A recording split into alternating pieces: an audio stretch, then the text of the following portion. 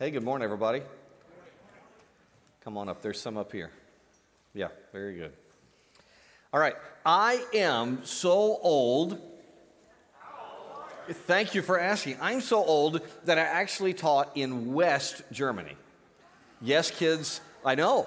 For 50 years, the country of Germany was actually divided. We had the communist East, and we had the free West, and I worked right up around here near Dusseldorf in the free West. Now, in that era, before the wall fell, the tensions between Eastern and Western Germans were just palpable. Here's what we would hear. On all the radios and talk shows in West Germany, we would hear commentators talking about the Stasi, the East German secret police, who carried out thousands of clandestine missions, some of them very, very nasty, against West Germans. And I will never forget listening to the radio and hearing Erich Honecker, the dictator of East Germany, celebrate the 25th anniversary of the Berlin Wall.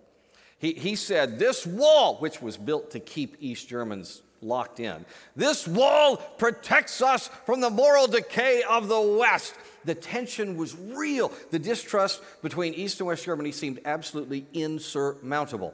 And then, miraculously, the wall came down. The East German state collapsed.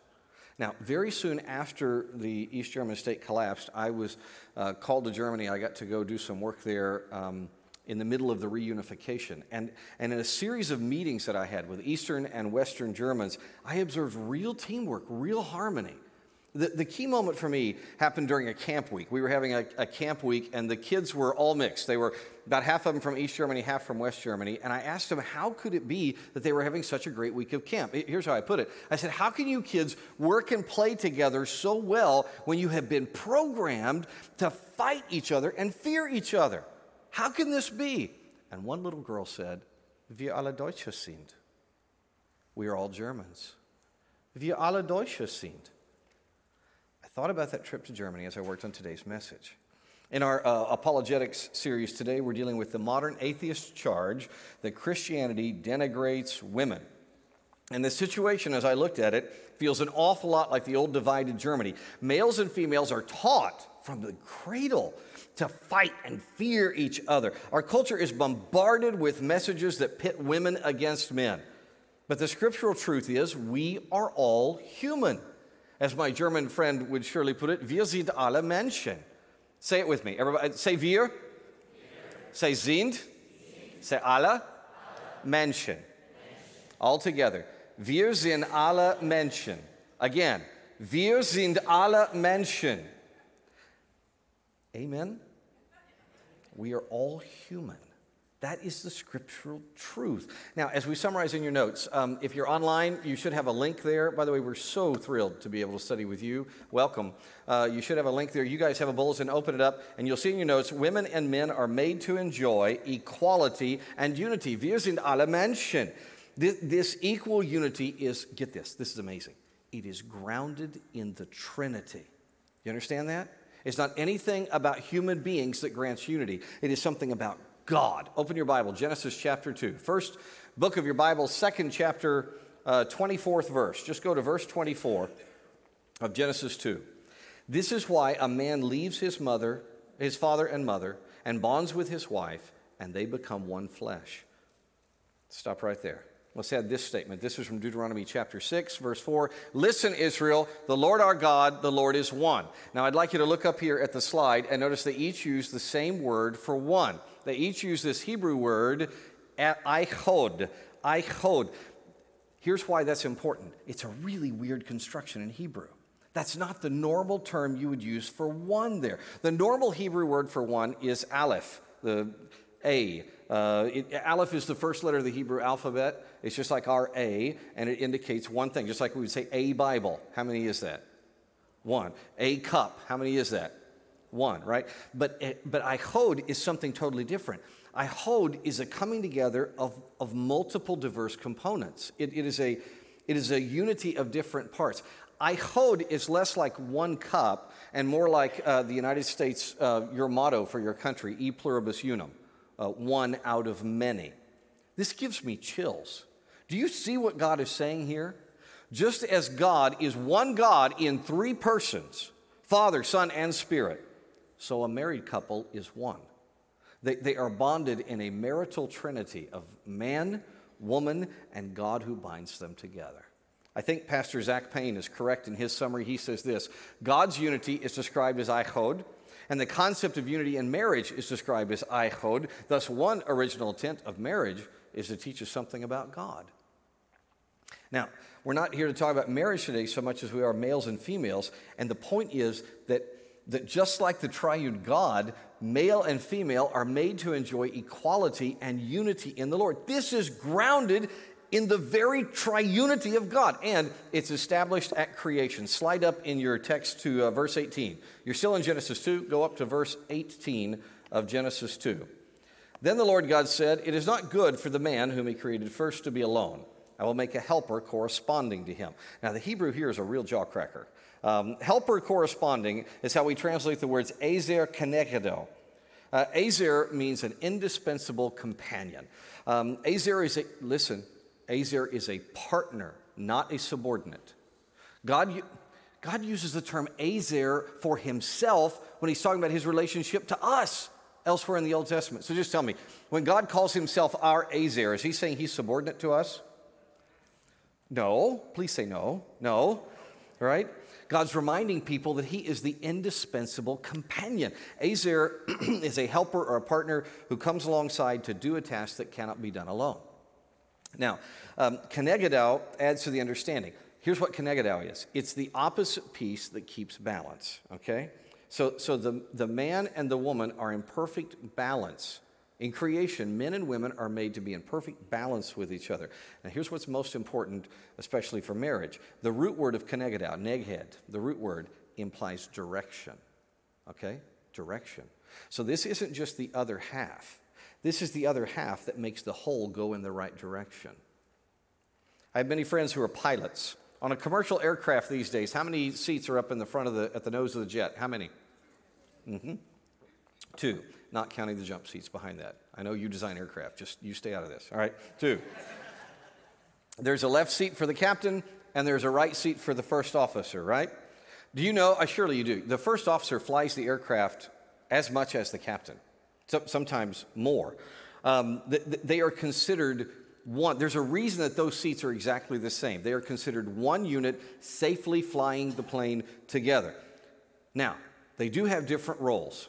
The captain has a role that he cannot delegate. By law, he cannot delegate. The captain is always ultimately accountable for that aircraft. Even when the FO is flying, the captain is responsible for the aircraft. And the way it works in our modern, it used to be a little different. 40 years ago, we would have 3 people in the cockpit. Now there's just 2. So the first officer is responsible for navigation.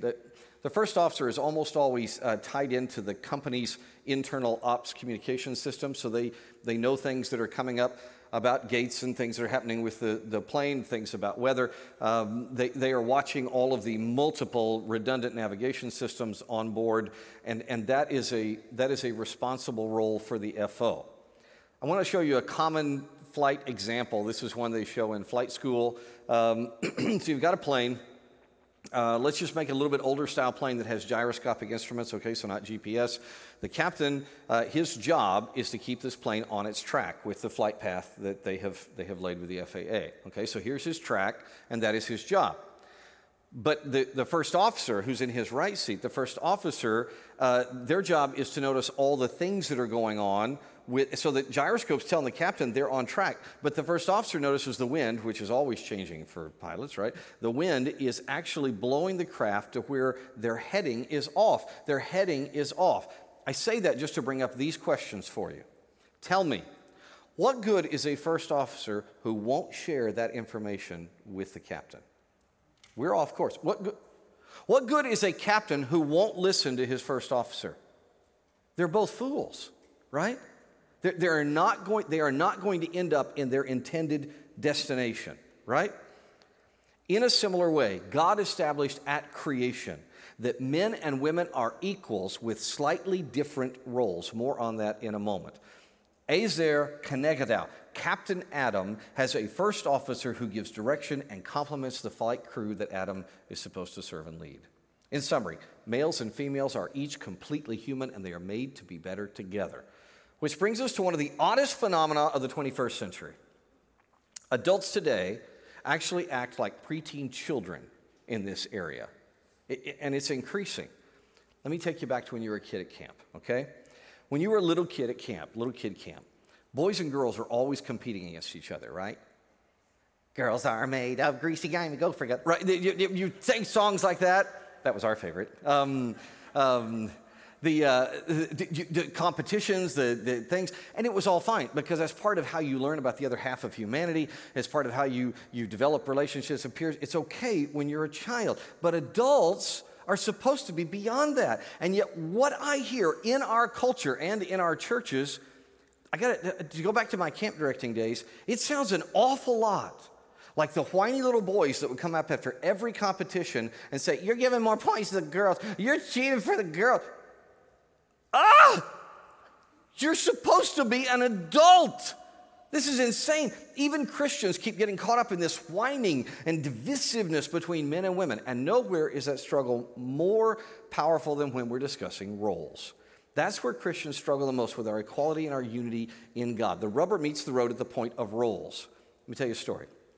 A young preacher friend of mine was browsing through the books in my library when he spied this book, Elizabeth Elliot's Let Me Be a Woman. And he took it off the shelf, and he was holding it down to his side like this. And out of the corner of my eye, we're talking about other things, I saw him, he got over near the trash can, and he was gonna throw it away. And so I walked over and I said, what are you doing? He said, I just saw this book, and I said, you were gonna throw away my book. He said, okay, look, this garbage is full of rolls. It's got rolls all through it. It needs to be thrown away. I said, well, give me the book and step away. All right. Now, told you that to tell you this. A couple years later, Jana and I are over at this pastor's house with him and his lovely wife to celebrate their new baby. And we're all talking over tea and rejoicing and cooing over the new baby when the wife looks up and she says, oh, hey, hon, when I was in the kitchen, I noticed that the garbage was full. And he said, oh, got it. And he dutifully hopped up and he went to the kitchen to take out the trash, which is very nice. But while he was out, I asked the wife, I said, hey, does he always take out the trash? And she said this. This was so fascinating. She kind of dropped her head and she said, well, almost always. Before we were married, we tried to say that we would each do everything. No roles. And then her voice, she was ashamed. She got ashamed and said, but it's impossible to pull off. I mean, especially after I got pregnant, some organization became necessary. This poor girl was ashamed because she saw her family as giving into something outdated or wrong.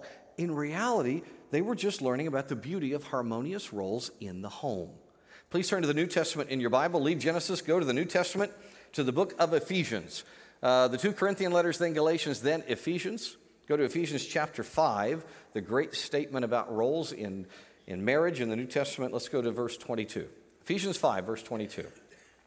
Wives, submit to your husbands as to the Lord, because the husband is the head of the wife, as Christ is the head of the church. He is the Savior of the body. Now, the church, as the church submits to Christ, so also are wives to submit to their husbands in everything. Husbands, love your wives, just as Christ loved the church and gave himself for her, to make her holy, cleansing her with the washing of water by the word. He did this to present the church to himself in splendor, without spot or wrinkle or anything like that, but holy and blameless. In the same way, husbands are to love their wives as their own bodies. He who loves his wife loves himself. For no one ever hates his own flesh, but provides and cares for it, just as Christ does for the church, since we are members of his body. And here he quotes Genesis 2 that we read. For this reason, a man will leave his father and mother and be joined to his wife, and the two will become one flesh. This mystery is profound, but I'm talking about Christ and the church. To sum up, let each one of you is to love his wife as himself, and the wife is to respect her husband. Do you see both of the beautiful Old Testament points here? Look at your text. This is a picture of the Trinity, right? You've got woman, God, and man bonded together. It makes what Ecclesiastes would call a cord of 3 strands, right? And the creation accounts here as well. Look, the husband is the captain. He's to be the servant leader. The wife is the first officer. She should navigate without trying to take over the left seat. And Paul shows how Jesus is the ultimate example of each of those roles. Husbands, love your wives just as Jesus loved the church. Sounds like a pretty good gig. Jesus is the head. He's the leader, servant leader, whatever that part means. It sounds like a really nice deal, right? Until you realize the cost. Being the captain means you die for the other. You die. The woman's role is just as impossible. She has to sit in the right seat, right? While her peer to whom she's wed, this idiot to whom she's married, gets the left one. If they ever disagree about direction, he's the captain. He has the final say.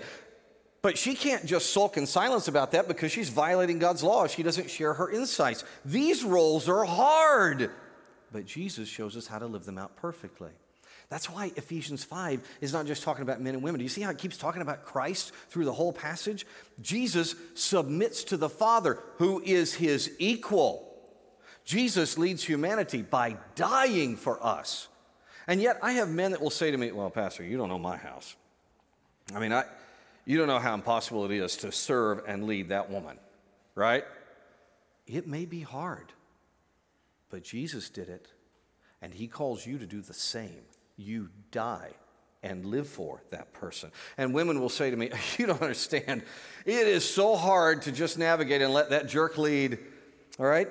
I'm sure it's hard, but Jesus does it. He is equal with the Father, and yet he submits to him, and he calls for you to do the same. Now, I know this brings up a really frustrating question in your mind as I say that. In your German air traffic controller voice, you're saying, how can we do these hard things? How can we do this? Thank you for asking, German air traffic controller. The answer is by Jesus' power. A little bit further on in Ephesians, God has Paul write this. Read it with me, Ephesians 6:10, all together.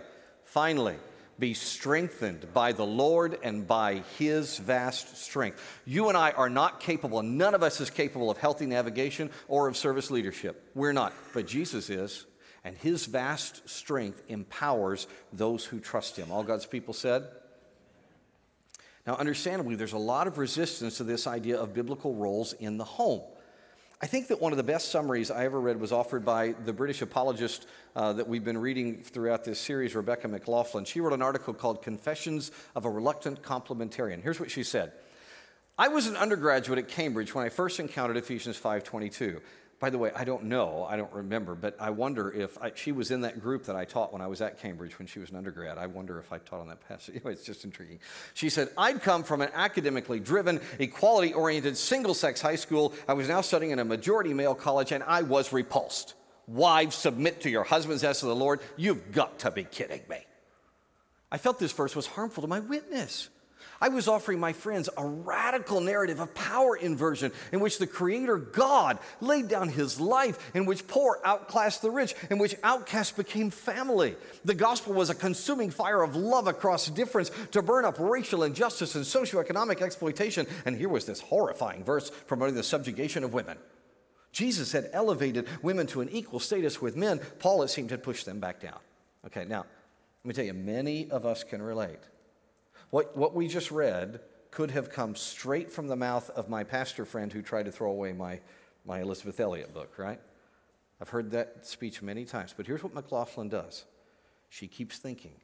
She kept on digging in the text. And I quoted some of her conclusions on the right side of your notes. Look there. She says, I tried really hard to explain Ephesians 5:22 away. I tried arguing that in the Greek, the word translated submit only appears in the previous verse. Submit yourself to one another out of reverence for Christ. So the rest of the passage must be applying submission as much to husbands as to wives, but that didn't stick. The roles for husbands and wives described in the following verses simply seem to be different. And this command to submit wasn't only in Ephesians 5, it's also in Colossians 3:18 and 1 Peter 3:1. It seemed like I was cornered. Then, Rebecca writes, I turned my attention to the command to husbands. Husbands, love your wives as Christ loved the church and gave himself up for her. How did Christ love the church? By dying on the cross, by giving himself naked and bleeding to suffer for her, by putting her needs above his own, by giving everything for her. I asked myself, how would I feel if this were the command to wives? Wives, love your husbands to the point of death, putting his needs above yours and sacrificing yourself for him. She closes with this. If the gospel is true, none of us come to the table with rights. The only way is flat on your face. If I want to hold on to my fundamental right of self-determination, I must reject the message of Jesus because he calls me to submit completely to him, to deny myself and take up my cross and follow him. Close quote. Men and women are equal before God. Jesus empowers us to live that out and live together even on this fallen world. He does so using roles in the home and roles in the churches. Now, the New Testament, this is wild. New Testament only addresses 3 church roles. Out of all of the thousands of topics that could have been covered, only 3 have specific biblical guidance. 1 Timothy 2 contains 1. It's about preaching. 1 Timothy 2, verse 12. I do not allow a woman to teach or have authority over a man. The context there is not all of life. It's not all the church. It's only one little tiny thing. The context is the assembly, the weekly gathering of the church. So the weekly gathering of the church is to have male preaching. Titus 2, also the second role, also discusses teaching. Titus chapter 2, they, in the context is more mature women, are to teach what is good, so they may encourage the young women. Younger women are to be discipled only by more advanced females. The third male-female role in the church concerns elders. God calls for them to be male, 1 Timothy 3. An overseer, therefore, must be above reproach, the husband of one wife. And by the way, I just have so much trouble with that translation. I understand the geniuses who do the translation. It's very hard to put into English, but mias gunaikos andros, the Greek words we translate that, they don't have anything to do with marriage. It means a one-woman kind of man. That is a much higher bar than having been married one time. It means you don't have roving eyes. You are a one-woman kind of man, okay? So, that's it. That's it. God gives absolutely no role direction regarding who teaches a life group. Absolutely nothing regarding who can love on children or who leads worship or anything else. Just those 3 things. But here's what's really interesting. Since the 1960s, these 2 male roles are under continuous ridicule, right? But this one, the female one, that's still considered wise. Why? Why don't you ever hear any pastor get up and say, a real church would have older men personally disciple our younger women? Why didn't anybody say that? They're tearing apart the other 2. Why not tear apart that one? Because our culture still agrees with that one. And my point is, people's arguments against these roles prove that they are sadly driven by culture. They're not driven by the Bible. Now, of course, I know. Now you're thinking in your Rebecca McLaughlin accent, you're thinking, so the big idea I grasp, all are human before God. I understand the roles in home and in the church, but why is there so much male-female conflict among Christians? Great question, Rebecca. Thanks for asking. I see 5 big problems that promote this conflict. We list them in your notes. First, many ignore Jesus' complete acceptance of females.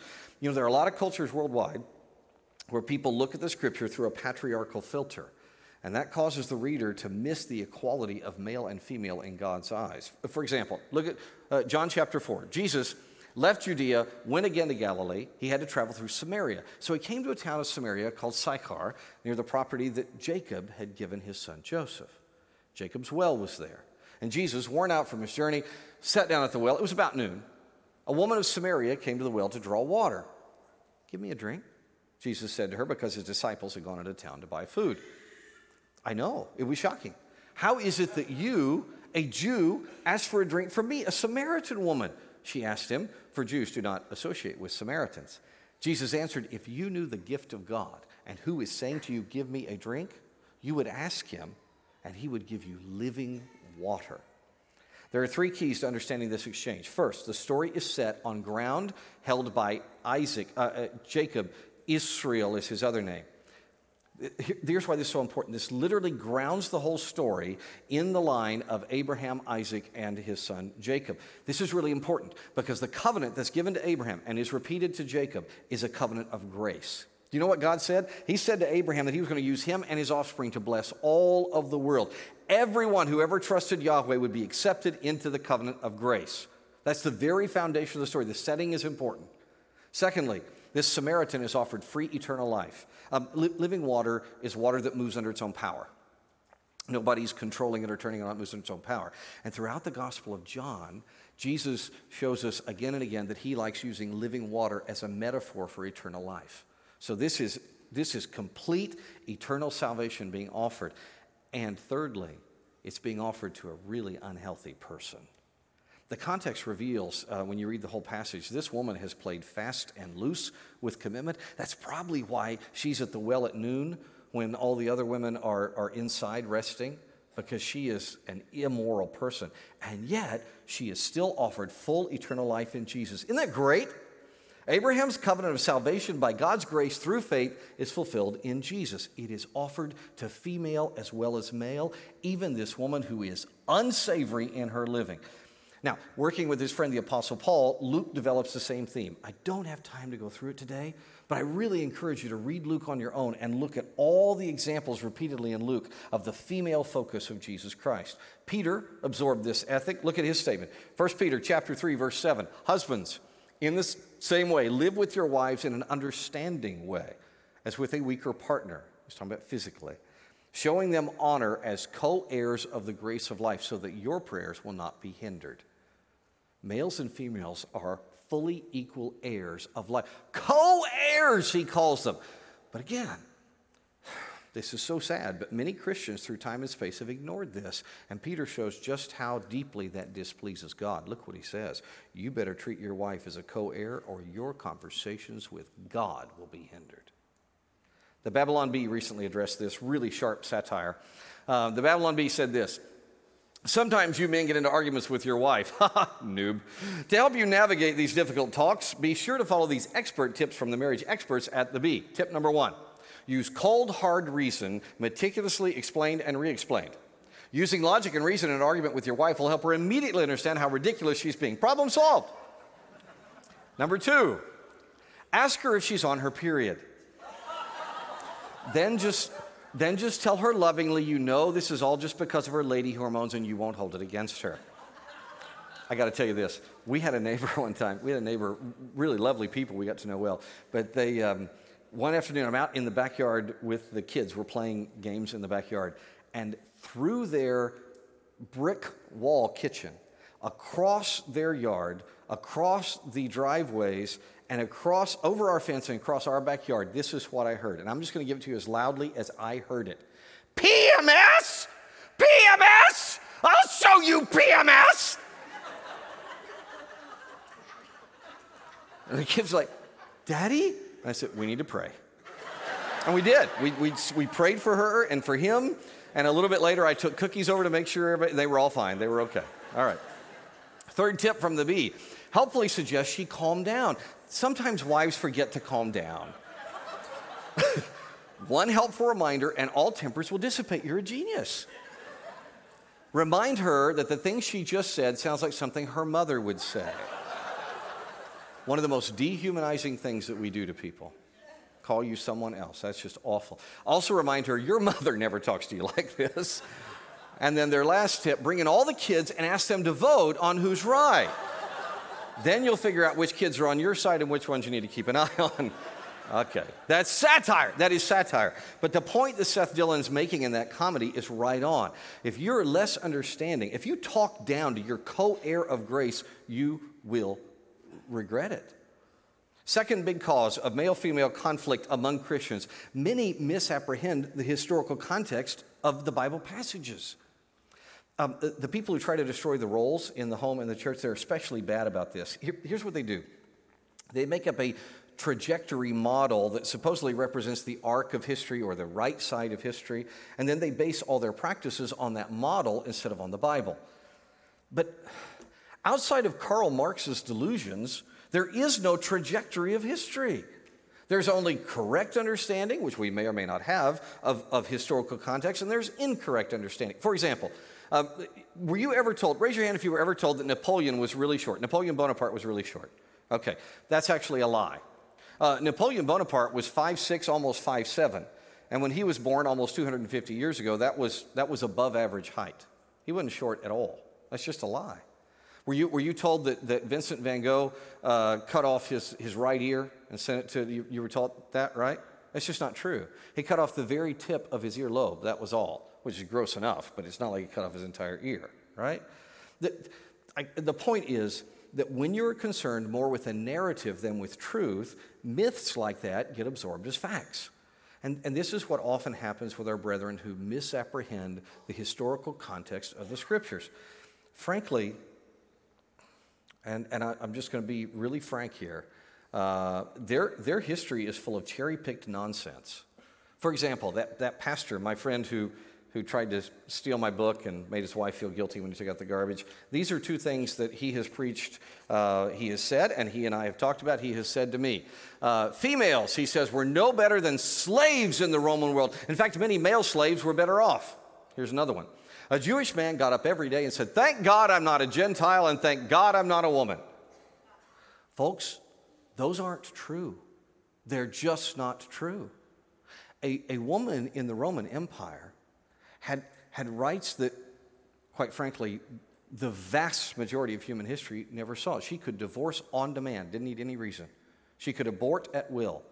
A woman could inherit property. She could own a business. When she did divorce, she received her dowry back. In most cases, when she divorced, the judge gave her a pension for life, right? That Jewish man quote, "Thank God I'm not a Gentile, not a woman," that appears absolutely nowhere in any record until the late Middle Ages. And then there's no sense that was widespread. It's just what one guy said.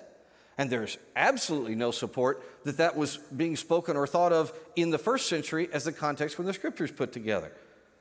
It's terrible history to read myths back into a scriptural context. When you do so, you divide the church and you make everyone hypersensitive. Third problem, many confuse biblical roles with cultural ones. This is very widespread. It's somewhat understandable. We all find it hard to step out of our own cultural perspective, right? So you regularly see people confuse biblical roles with the ones their culture holds as normative, and thus we remain trapped in this cardboard box of culture instead of stepping out to enjoy biblical freedom. For example, when I have taught in certain parts of the Middle East or certain parts of Latin America, the idea that men should listen to their wives, and they should listen to the navigation of the wife. When I teach that gets big pushback. You ready for this? From the women. That's who's usually most unhappy about it. But while I'm trying to be sensitive, I have to say that culture, with all of the good and bad of that culture, it does not override Scripture. And when I have been invited to speak in parts of Eastern Europe, the thought that men must sacrifice for their wives, that gets a negative reaction, big time, from the men. Now, aren't you glad we're not like that? We enlightened American Christians, we never confuse Scripture with our culture, right? All right. I'm just going to throw 4 things at you. These are somewhat shocking to many people. Not to you wonderful biblical Christians, but other people that you know, other Christians, maybe these can be of use. Let me throw some truth at you. A man is not emasculated if his wife works outside the home and he does other productive things like stay home with the kids. That's no problem scripturally, nowhere. A woman is not lesser, despite what your country has been bombarding you with in America for the last 45 years. A woman is not lesser if she chooses to stay home and directly run that enterprise instead of taking a job outside the home. You ready for this one? A man does not have any scriptural right to ever rape his wife, ever. A woman does not have any biblical right to command her husband to go sleep on the couch, unless she's going to the couch, and then she can invite him there. I guess that'd be fine. We could go on, but you get the idea. These are cultural ideas. I hear them all the time. They get confused for Scripture. And this is the problem with so many even really nice Christian books on marriage, right? There'll be videos or series or books on marriage, and there's a lot of good in them. But here's what so many of them do. They add all these categories that the Bible doesn't, and then they treat those categories as holy writ. These added roles and ideas they add, those could either be very conservative or very liberal, but they aren't God's Word. As usual, Rebecca McLaughlin summarizes really well. She says, Ephesians 5 grounds our roles in marriage not on gendered psychology, but on Christ-centered theology. All God's people said. Why are there so many male-female conflicts among Christians? 3 biggest problems: ignoring Jesus' complete acceptance of females, misconstruing the historical context of Bible passages, confusing the very few biblical roles with the very many ever-changing cultural ones. And there are 2 more problems I should point out. Now, these are more rare, but I think they're even more serious. Possibly the most heinous is how some people will misuse Scripture to cover abuse. Over the last decades, there are a number of groups, including churches, that have been exposed for predatory sexual practices. That's evil. It's a horrible part of life on a fallen planet. But what has made some of the church stories so horrendous is that the predators, instead of being exposed, have actually tried to hide behind Scripture, and other Christians have helped them. Christian females have even been told that they should not report abuse. The people who say that try to support that foolishness by ripping these Bible passages out of context. It doesn't work. One night, I was the pastor on call here, and I was awakened by my phone. It was very late, actually very early in the morning, and I answered the phone, and it was an upset, panicked lady in our church who was screaming to me that her husband was beating her. And I hung up the phone, and I called 911 immediately and gave them the address. And then I threw some clothes on. I got a couple other leaders from our church, and we ran over to that place. And when we got there, the police were there standing with the bleeding wife, and the husband was furious, and he looked at me, and he threatened me, and he said, "You have ruined my reputation for no reason. I'm going to sue the church." And I just stood there quietly with the police, with the bleeding wife, and they carted him away. 2 days later, a couple of us went and visited him in jail. And we told him this, and I'll say the same thing to any of you if this ever comes up. The Bible says to obey the laws of our country, and this is the law. We love you. We love you unconditionally, and that love includes holding you to what is right. The reality is the Bible calls abuse what it is. It is sin. Those who practice abuse must be loved enough to be told the truth and to be held accountable.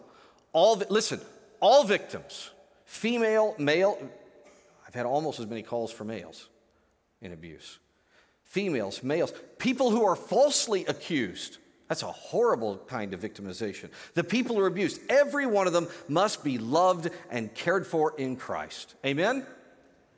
Don't ever let anyone accuse you of Christianity being abuse-friendly. It's simply not true. Fifth problem is that some people use abuse as an excuse to warp Scripture. Let me show you the logic here. It's kind of weird, but here's how this works. Because these people reason some males have abused females, therefore, Scripture must be corrected. It must be slanted so that we can correct the past problems. Right? You got to slant Scripture, and then what that does, the list is ever changing. But today, the slanting of Scripture is used to show that roles have got to be removed from the Bible, that the victim must always be believed as long as she's female, that men are not to be trusted, and that females are always right. I lack the time to explain this in depth. Let me just say that kind of thinking is lazy and it's dangerous. The hubris behind it is appalling. May God open our eyes to our self-righteous nonsense anytime we think we need to fix His words. Now, of course, if you know anybody who does this, the propagators rarely even try to use Scripture because what matters to them is human experience, not God's Word. And even when they do sprinkle some Bible verses on top, it produces a pablum that's only fit for a Twitter feed. I mean, any longer discussion would expose the nonsense. All right, so look at these problems. Look at these problems. Why is there so much male-female conflict, even among Christians? Ignoring Jesus' complete acceptance of females, misconstruing the historical context, confusing the very few biblical roles with the very many ever-changing cultural ones, misusing Scripture to cover abuse, and using abuse as an excuse to warp Scripture. Wow, what a mess! What can we do? What can we possibly do about this? Remember who we are.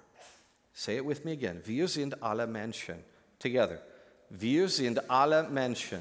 Again. Wir sind alle Menschen. We are all humans. And if we trust in Jesus, we have unity and equality in Christ. So when somebody tries to draw you, and usually they do this in public, they try to draw you in an argument about how Christian men are oppressive. Or Christian women should not be teaching Bible studies. You just look them in the eye and you say, Wir sind alle Menschen. Right? Just say this. These are my brothers and sisters. I don't talk about my family in front of other people. Our equality and our unity is grounded in the very Trinity of God. We must not speak against that. If I have a problem with my brother or sister, I need to talk it out, like I did many times over the years with my brother who tried to throw away my book. We have had great, long, respectful conversations, and we love each other. And we do not speak publicly against each other. What can we do about this misunderstanding of men and women? Remember who we are. Secondly, do not twist Scripture. Don't do this. Don't do it. Not even to fit your desired narrative. Not even to correct past wrongs, not to fit your idea of progress, not to support your favorite cultural roles. Be humble before God's word. All God's people said. Third thing we can do, fulfill our various roles with joy. We had another neighbor, a different neighbor on the other side, who very kindly called Jana and I old-fashioned. She would say it in a fairly condescending way. She would say, you guys are so old-fashioned. It's just so nice. You're just so cute and old-fashioned. And we would talk to her about the Lord. Her husband and one of the kids actually came to faith in Christ fairly early on in our relationship. She was not interested because she had heard that Christianity denigrates women, and she didn't want any part of that. But she watched my wife day after day. And day after day, she watched me. And she was intrigued by who we were, so much so that after like a year and a half of knowing her, she came to us and she said this, is there any way I could pay you guys to watch my kids? Your influence would be the best, so much better than daycare. Isn't that sweet? We were honored. We declined. We had enough problems with our own kids. The point is that when we live with joy, people begin to notice. And noticing, they're drawn past all those lies. They really investigate who Jesus is and what's really going on with his people. What can we do against this weight of misrepresentation and bad blood between men and women? Remember who we are. Do not slant the Scripture and fulfill your role with joy. We fulfill our roles with joy. And those are certainly worthy of prayer. Let's pray. Pray with me. Father, I pray for myself and my brothers and sisters. I am not capable, nor are any of us, of fulfilling our roles. We don't have what it takes to be real servant leaders. We don't have what it takes to be real helper lovers. We don't have what it takes to be one, completely equal, unified, bonded, but you do.